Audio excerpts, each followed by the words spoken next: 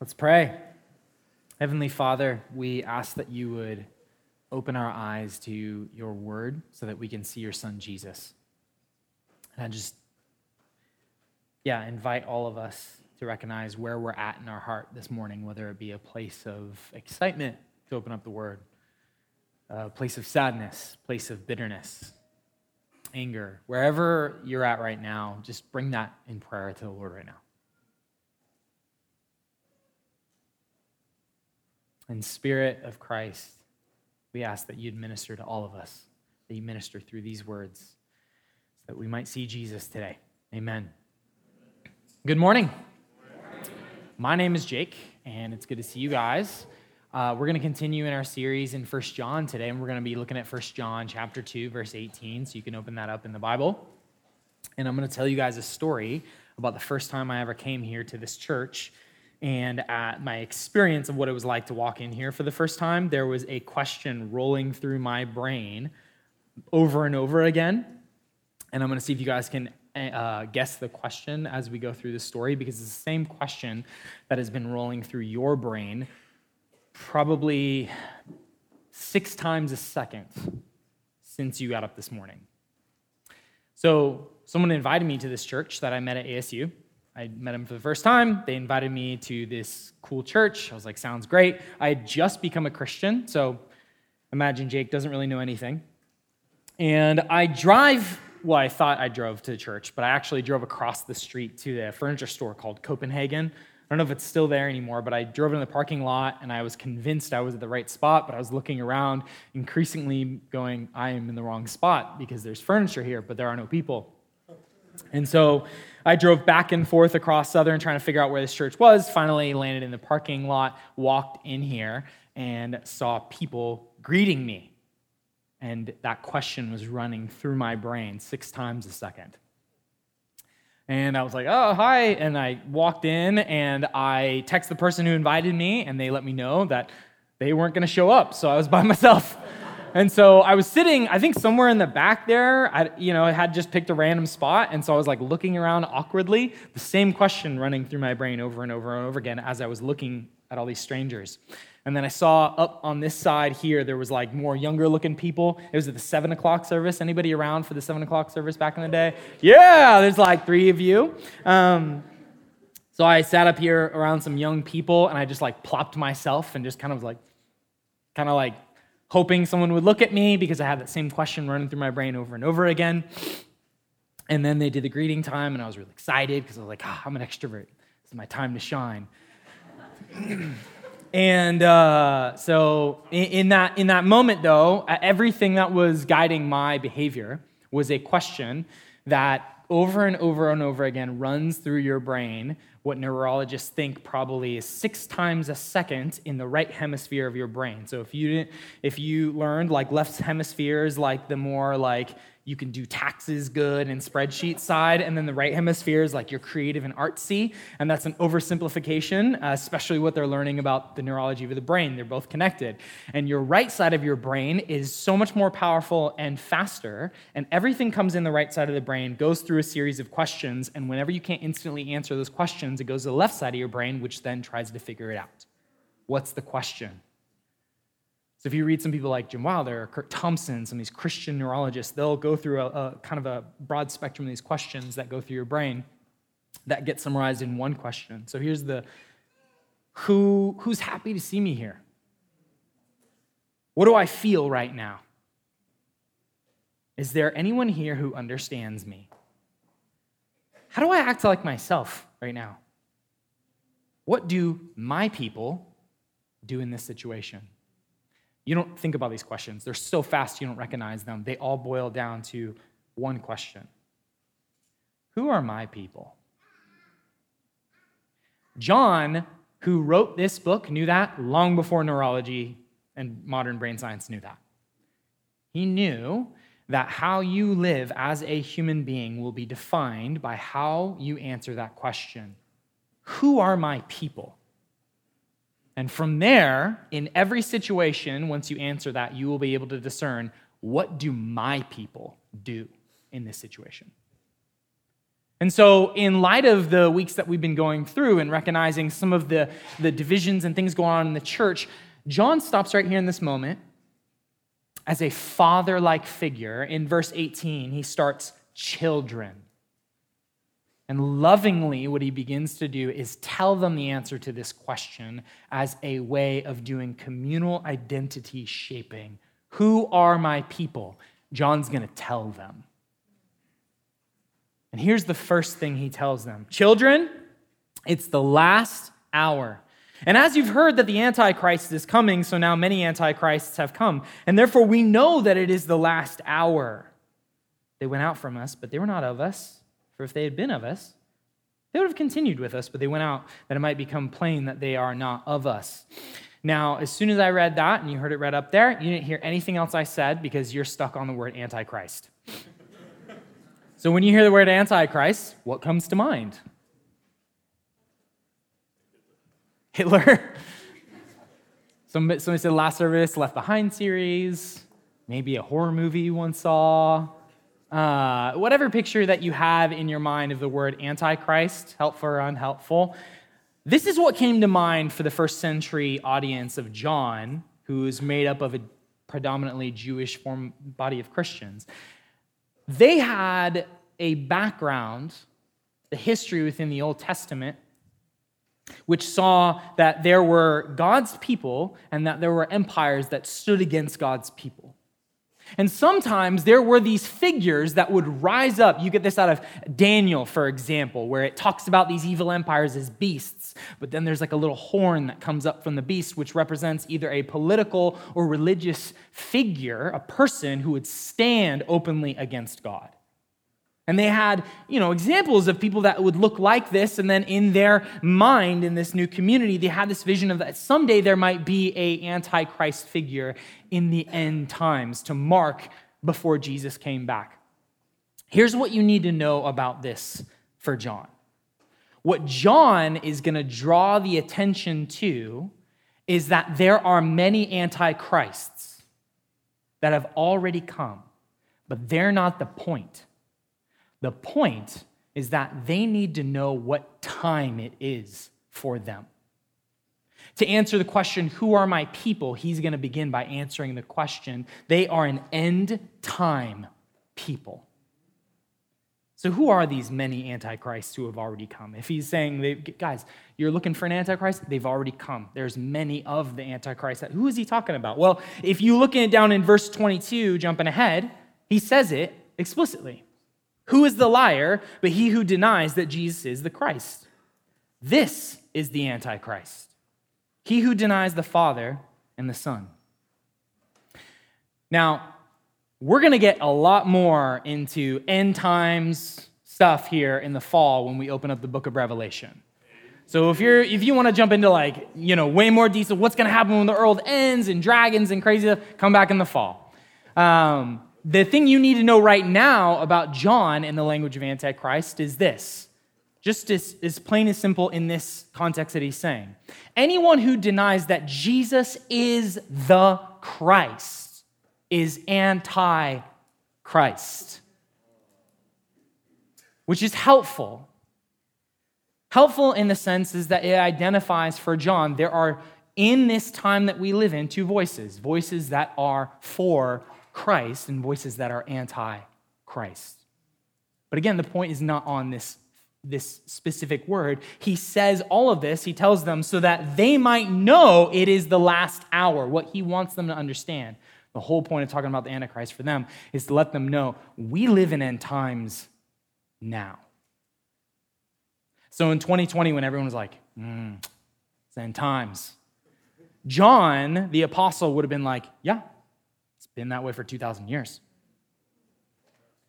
In the Christian mind, Paul, John, Peter, James, all of his disciples, all of the early church, they had this expectation that was informed by Jesus, who said that he would come like a thief in the night, that nothing left would happen in history except for the return of Christ.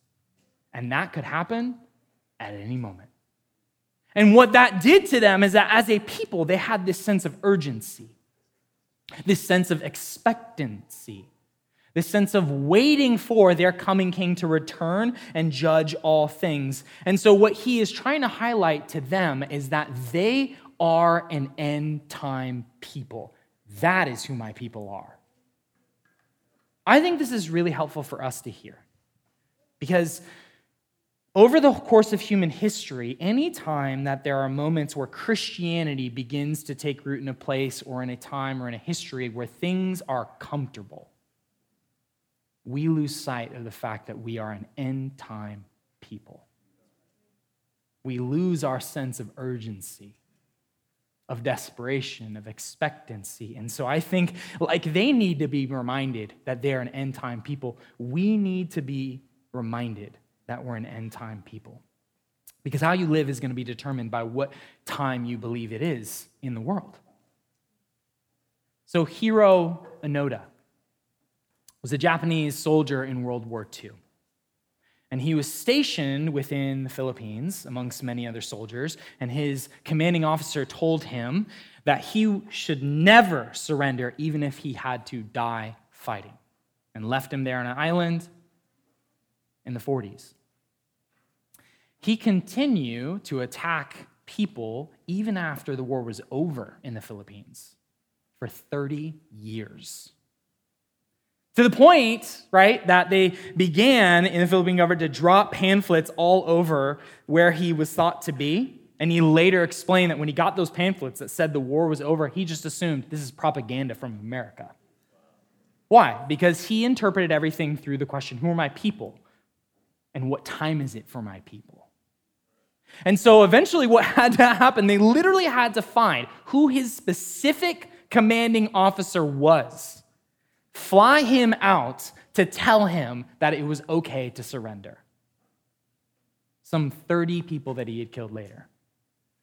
How you live is going to be determined on what time you believe it is for your people. So here's the test. I want you to imagine that Jesus texts you today. Somehow you know it's actually from Jesus and it's not some crazy person, okay? Let's just... In this hypothetical situation, I want you to imagine the moment you get that text message, like it has like just some emoji that makes you know. That's Jesus, okay? You get the text message, and Jesus says to you, I'm coming back in 3 years. Not 20, not 100, and not one day. He says 3 years, and then he gives you this direction. You can make no drastic changes to your life.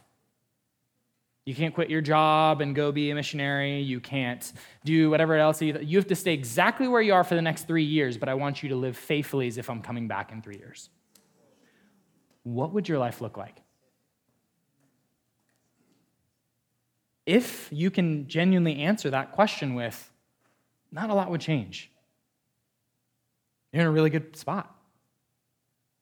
If you can't, then you may have forgotten that we are an end-time people. That we are to live with an urgent expectancy that Jesus is actually going to come back. Who are my people? An end-time people.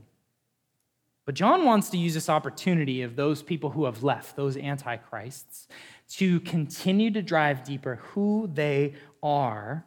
And he tells them in verse 20, but you have been anointed by the Holy One. And you all have knowledge.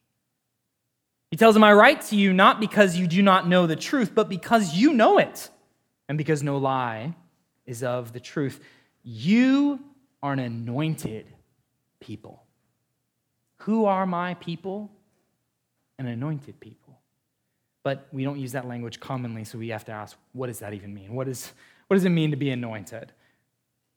Well, for them, they hear that and they know immediately, anointed. Man, Jacob had that dream of heaven and earth being united in that moment, and he poured oil over the rocks that he slept in to mark this is a place of heaven and earth.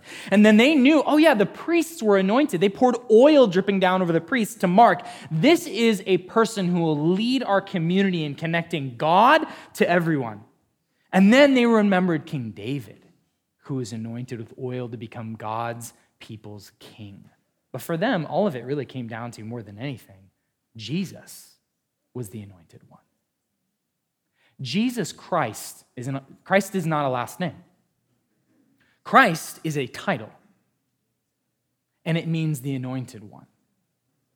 They knew that Jesus was like capital THE, the anointed one in the history of the world. He was the uniting of heaven and earth. He was the true and greater priest of God's people, and he was the king who rescued everyone from their enemies. He is the anointed one. He is the holy one. But what he's talking about here is that you are anointed too.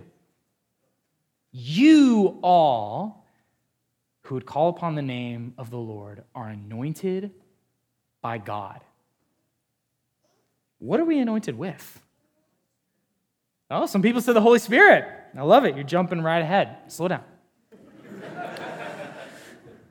Because, if I had heard this first walking into a church, I would have been like, where's the oil? Nobody's poured any on me yet. He tells them, you have been anointed, and you all have what? Knowledge. I write to you not because you do not know the truth, but you do know it. We have been anointed with truth. What has been poured out on us like oil is the good news about Jesus. As the people of God, we believe that we have the true story of the world.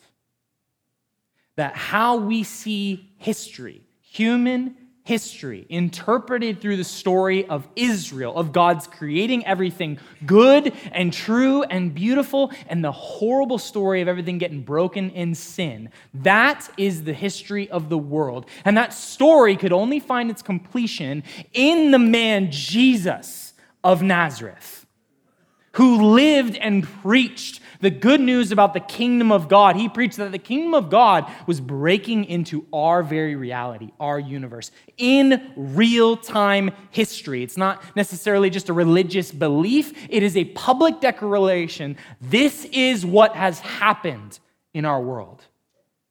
You have been anointed with that story. You've been anointed with the fact that God has poured out on you through the Holy Spirit the knowledge that Jesus died for you, that he resurrected from the dead to conquer the grave for us, and that he will return to renew all things. That is what has been poured out on you like oil. Whenever we talk about end times, I always have these two thoughts that happen in simultaneous.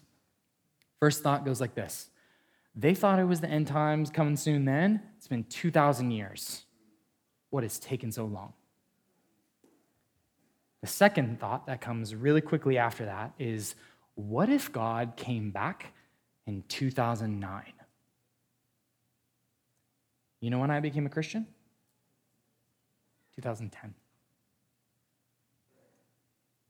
God is not slow as we think he is slow. If you ask God what he is waiting for, he's waiting to anoint you with truth of the gospel like oil. But it goes even deeper than that, and do not think for a second that this is an intellectual assent. This is knowledge like you know a friend, like you know a family member, like you know someone you love intimately. That's why he tells them, you have knowledge. And then later he says in verse 23, whoever confesses the Son has what? The Father also. And then in verse 25, he says, this is the promise that he made to us. What? Eternal life. And Jesus defined for us already what eternal life is that we know the God who made us intimately, unified with him in relationship forever. Who are my people? My people are the people who have been anointed with the Holy Spirit, the truth of the gospel, the very love of God has been poured out on you, on any of you who call upon the name of Jesus. That is what has been given and has been poured out in love. This is who my people are. What John is doing is a type of community identity formation. He is telling them who they are again and again and again so they would not forget. And because, too, you see in verse 26, what does he say? I write these things to you about those who are trying to deceive you. If there is a voice that confesses that Jesus is the Christ, there is only the voice that would draw us away from that. There is, in John's mind, no neutral.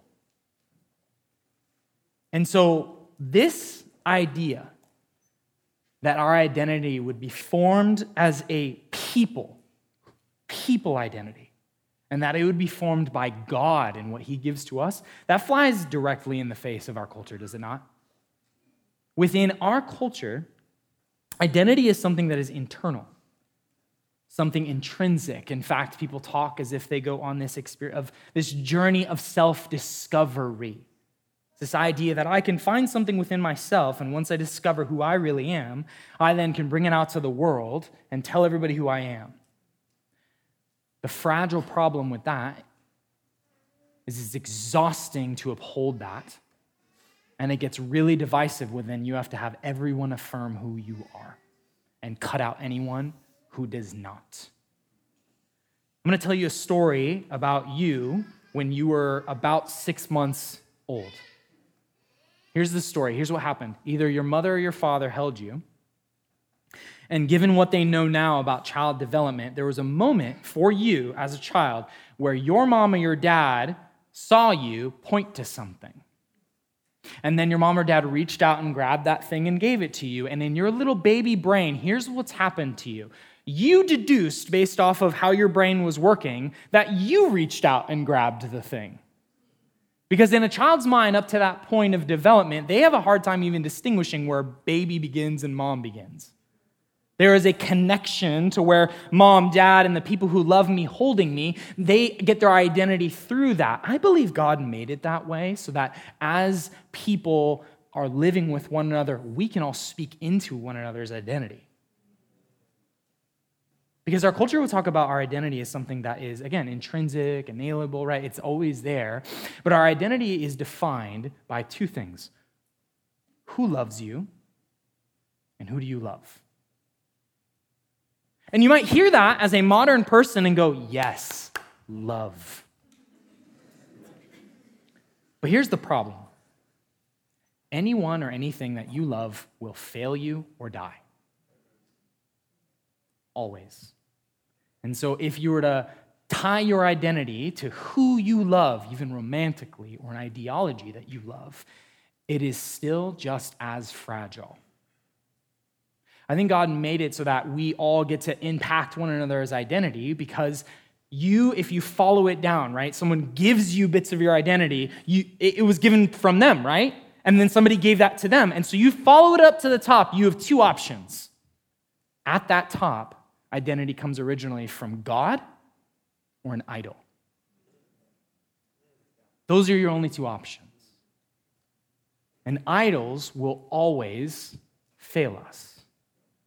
And what John wants them to be able to connect the dots in here is that you are an anointed people, a people who gets their identity together in that we, amongst all the people of the world, are a family where God has poured his love into us. He has poured his grace out on us. He has given us his Son. So, what source of identity have you been living into lately? Is it the identity of the people of God anointed by the love of God, by the grace of Jesus Christ, or in something else? Because what has happened to all of us is that people love us and we grow up, and at some point, some sooner than others, people fail to love us. So what do you do with your identity then? You learn other ways to create your own value and identity. They're not very good, but they're what we got, we think. So what have you been putting your identity into? Is it something that you can create? So your identity is in productivity, creativity, significance? Is it what you desire that you put your identity into? And so you build an identity based off of being satisfied with experiences, security, romance, sex. Hear me, to the Christian in the room. Any story you tell yourself, any story you hear in the back of your mind, any story at all that says that your identity is anything other that you have been anointed with the love of Jesus Christ is the voice of the Antichrist. And you need to not listen to it. And I think this is why we need each other too. We need to preach the good news to each other. If you're in this room and you would say, I don't know how I'm here today, and now this guy's talking about the Antichrist, pretty sure he just said, I'm an Antichrist. I'm not going to say that. But here's what I would say. There is within the Bible 2 categories. Someone who sees Jesus as the answer, and someone who sees him not. I think there's a 3rd category probably, which is people who have not heard it either. But if you are here today, I am telling you, any other thing you put your identity in your life, if it has not already failed you, will. And the invitation that Jesus gives to all people, tribes, nations, and tongues is this: I will pour out my love on you. I will pour out my Spirit on you. I will give you a new identity that is so rooted in the Creator God that it cannot be touched by anything, by performance, by death, by anything in the world. That is the invitation that Jesus makes to all of us. So John is, as a good father, telling them this is who they are, giving them a community identity formation, because he knows that how you live, what you do, is always going to be based on that question, who are my people? The next thing that comes from that question in your brain over and over again is, who are my people? What do my people do in this situation? That's why it's so important to know that answer to that question. And so the next thing that he says to them, the last thing we'll talk about today, who are my people? He says that they are an abiding people. Look at verse 24. He says, let what you have heard from the beginning abide in you. If what you heard from the beginning abides in you, then you will abide in the Son and in the Father. Then look at verse 27. The anointing that you received from him abides in you. And you have no need that anyone should teach you, but as his anointing teaches you about everything and is true and it knows no lie, and just as it has taught you, abide in him. What's the repeating word here? Abide. We are an abiding people. I imagine that this came straight out of a memory from John. And if you look up in John's gospel, in John chapter 15, there's a teaching that Jesus gives, but I imagine it like this, because Jesus had his last dinner with John and his disciples. They were sharing Passover, so they were drinking wine, and they were eating food. And Jesus teaches them, and he tells them, I'm about to get crucified. And I'm sure they're like all over the place mentally, right? But then the dinner ends and Jesus leaves and goes to the garden where he's going to pray for them and he's going to be betrayed. I imagine along the way, at some point, Jesus stops them and he grabs a few of the disciples, kind of like around the shoulder is how I imagine it. And I imagine they're like, kind of having moments of like sadness, but then fun and like kind of back and forth. Like, Jesus is crazy right now. And I imagine Jesus has just this twinkle in his eyes. He looks at them, probably almost tear-filled, and he says, do you see that vine?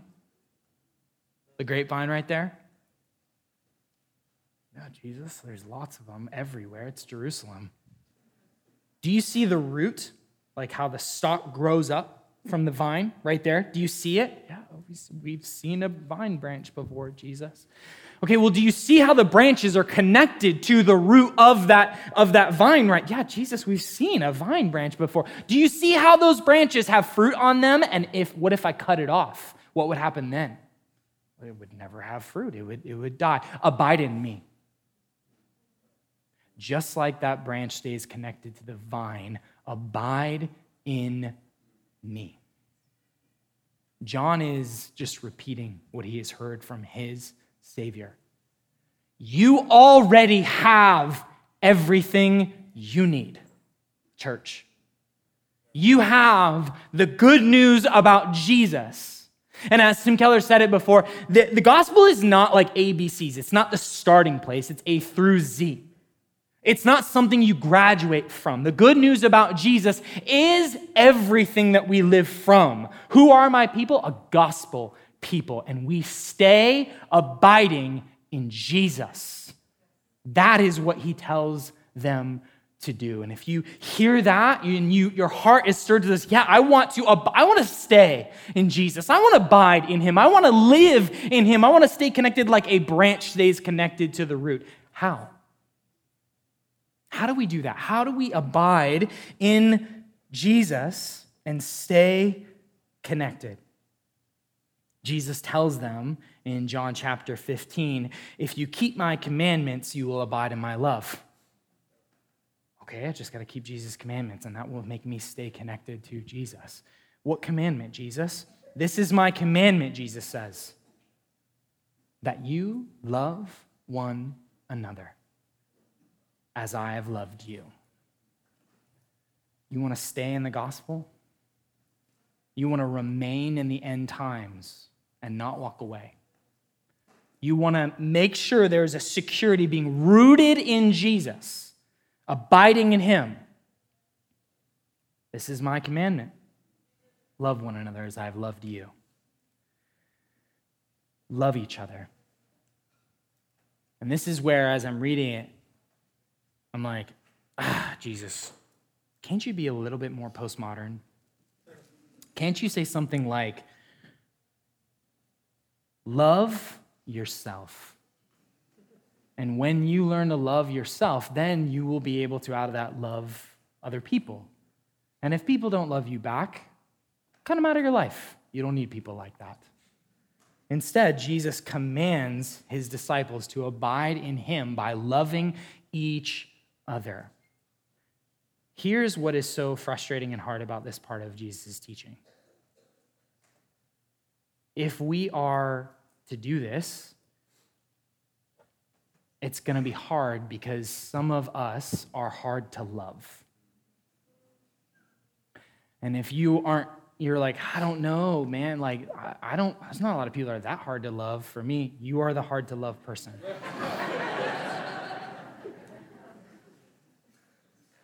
Here's the tricky thing. Every one of us in this room is so hard to love. Anybody who is actually going to love us is going to feel like it's killing them to love us. Because God had to die to love us. And that is Jesus' definition of what it means to love. He tells them, you want to stay in my love, love each other. And then he tells them right after that, there is no greater love than this, that someone lays down their life and dies for a friend. Gosh, it would be so much easier if Jesus just said, hey, make sure that you get love. Because then everybody in this room could sit around and be like, who's going to love me? And yet Jesus makes it so that his people are not afforded that option. Rather, every single one of us is commanded, if we want to abide in Jesus, to look around and go, how do I love the other Christian in the room, even if it kills me? So you do it by serving each other. You do it by preaching the good news to each other. You do it by being present in each other's lives. You do it by mourning with those who mourn, weeping with those who weep. You do it by being present with those who are socially awkward. You do it by the people who have attitudes and thoughts that are kind of hard to be around, and you're pretty convinced that they don't line up with the gospel, but they're over there thinking about the ones that you're doing that don't line up with the gospel. It is supposed to feel like dying because that is the nature of the gospel, that God dies for his enemies out of love. You want to remain in Jesus, remain as that people, love each other. But that is such a hard task. It's borderline impossible. In fact, it is impossible. It is impossible for you to do. Unless you don't go back to what you have been anointed with. You cannot love people to the point of pouring out your life unless you actually believe that Jesus loves you. And it might be a sign that you are not believing the love, the gospel, the anointing that has been given to you if love does not come out easily. And if it doesn't, go back to the anointing that you have been given. God loves you to the point that he poured out his love, his spirit, his good news onto you when you were not for him. You were an enemy. That is the beginning of love, from which we pour out our love. Who are my people? We are a people of the end who have been anointed by the truth and the love of God, and a people who abide and stay put in that good news message. And so what I'm going to invite us all to do now is take a moment where we're going to just ask the Holy Spirit to illuminate to us what we need to hear. So I'm going to invite you for a moment to close your eyes. We're going to do a moment of prayer. If you've never prayed before, if this is new to you, then you can just listen or take a little snooze. But for us, like, this moment of silence is a moment where we get to slow down and go, God, I heard your voice speak. Now would you speak to me? And here's the questions I want you to ask as you listen.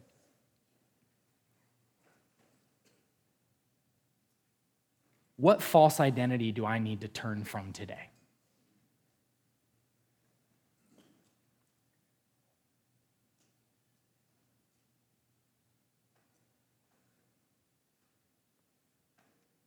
Where am I not believing in the love that has been poured out and anointed on me?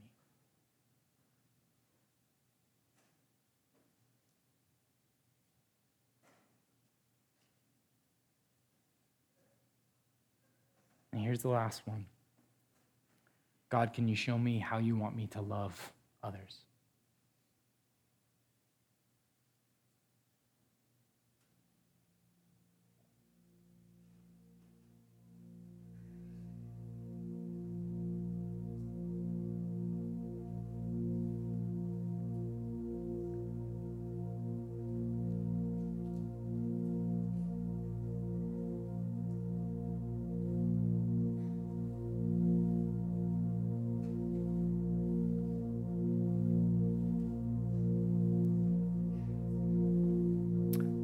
I pray that you would do that miracle right now where your Holy Spirit would speak.